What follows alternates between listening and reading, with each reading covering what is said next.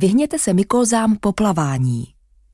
Plavání přinese vašemu tělu celou řadu benefitů, má blahodárný vliv na psychiku. Návštěva veřejného bazénu ovšem není úplně bez rizika.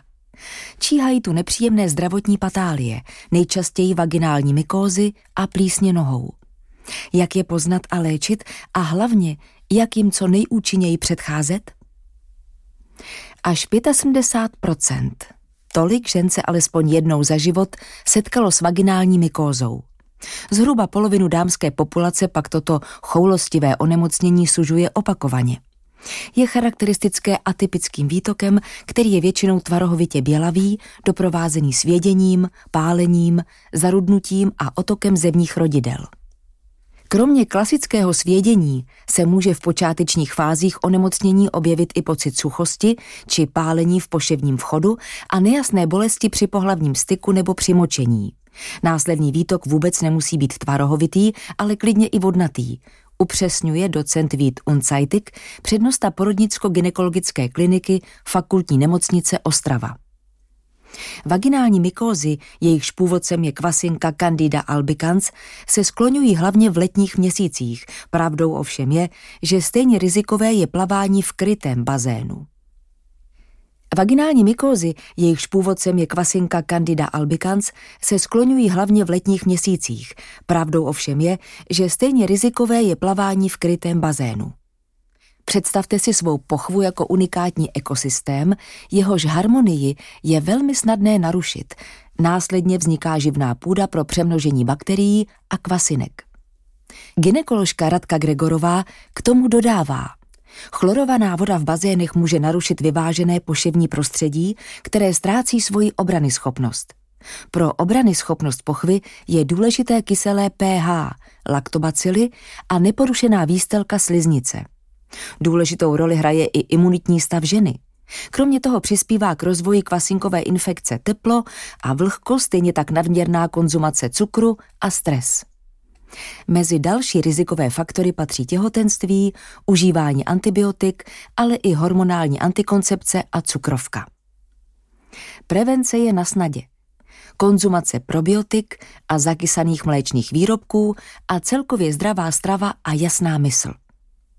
Pokud na kvasinkové záněty trpíte častěji, je vhodné se co nejdříve po plavání osprchovat a převléknout do suchého. Na plavání v bazénu si lze pořídit speciální tampony odpuzující vodu, které zabrání průniku nežádoucí tekutiny do pochvy. Klasické menstruační tampony vodu naopak pohltí a rozvoj mykózy mohou spíš urychlit. V běžném životě se vyvarujte nošení těsného prádla, kalhot nebo silonek.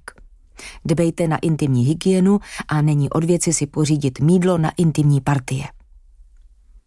Pokud se i tak vaginální mykóze nevyhnete, je třeba přejít do protiútoku. Lepší zprávou je, že léčba nemusí začínat v ordinaci lékaře. Stačí se vydat do lékárny pro speciální kapsle, které se zavádějí dovnitř vagíny. V současné době je většina antimykotik volně prodejných, takže žena nemusí hned navštěvovat gynekologa. Pouze v případě, že by potíže po použití volně prodejného antimykotika neustoupily, je vhodné vyšetření odborníkem.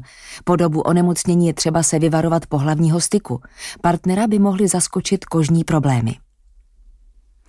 Babské rady a internetové diskuze nabádají nanést na menstruační tampon bílý jogurt se živými kulturami a zavést si jej na noc do pochvy. Ale jde spíš o přežitek, který odborníci nedoporučují.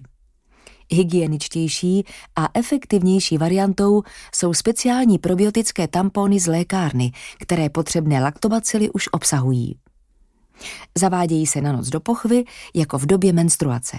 Probiotické tampony nejenže odstraní z pochvy nežádoucí tekutiny a vyčistí ji, ale především do ní uvolní několik miliard mléčných bakterií, které okamžitě posilují samočistící režim pochvy a její obranyschopnost před infekcí. Nežádoucí mykózy mohou stejně tak zaútočit na vaše nohy. Bez ohledu na to, jak moc jste čistotní a dbáte na hygienu. Nejnáchylnější skupinou jsou aktivní lidé mezi 25 až 50 lety, kteří sportují, navštěvují veřejné bazény či wellness centra. Kožní mykózy, které představují nepříjemné infekční onemocnění, se navíc velice snadno přenáší.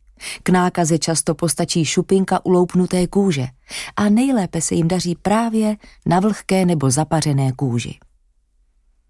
Přestože různé druhy mykóz nohou či nechtů trápí téměř každého druhého člověka, řada z nich neví, že se jedná o plíseň.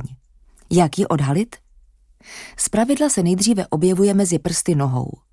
Dermatoložka Řezáčová říká: příznaky onemocnění lidé často podceňují, ale plíseň se může dále šířit a působit následné komplikace. Prvními signály mykózy nohou bývá zarudlá či olupující se kůže, svědění a až bolestivé popraskání kůže. Riziko kožní mykózy lze snížit především dodržováním správných hygienických návyků a udržováním kůže nohou v suchu. V bazénech a společných sprchách výrazně snížíte riziko infekce nošením žabek, nicméně 100% ochrana neexistuje. Zdraví nohou pak můžete podpořit také preventivními přípravky, jako jsou například přírodní spreje Desinox. Dermatoložka Řezáčová pro prevenci připojuje ještě jeden babský tip. Kůži doporučuje okyselit nejlépe koupelí s octem. Naše kůže má totiž přirozeně kyselé pH a obnovením správného pH pokožky podle lékařky podporujeme její přirozenou obranyschopnost. Mimo wellness centra se soustřeďte na nošení kvalitní, prodyšné obuvi. Pokud jste si vědomi toho, že vás plísňové onemocnění aktuálně sužuje, je na bíledni na čas návštěvu bazénu přerušit, abyste sami nebyli zdrojem infekce. První příznaky kožní mykózy můžete zkusit zahnat pomocí směsi bylinek, které mají antiseptický, antifungální a antibakteriální účinek, jako jsou máta, šalvěj, borovice či tea tree. Seženete je ve formě přírodních sprejů. Pokud si však svědivé onemocnění projevuje opakovaně, je na místě návštěva lékaře, který předepíše vhodné léky. Důležité je zahájit vhodnou léčbu včas. Neléčené mykózy se velmi rychle šíří a mohou způsobit řadu nepříjemností také na dalších částech těla.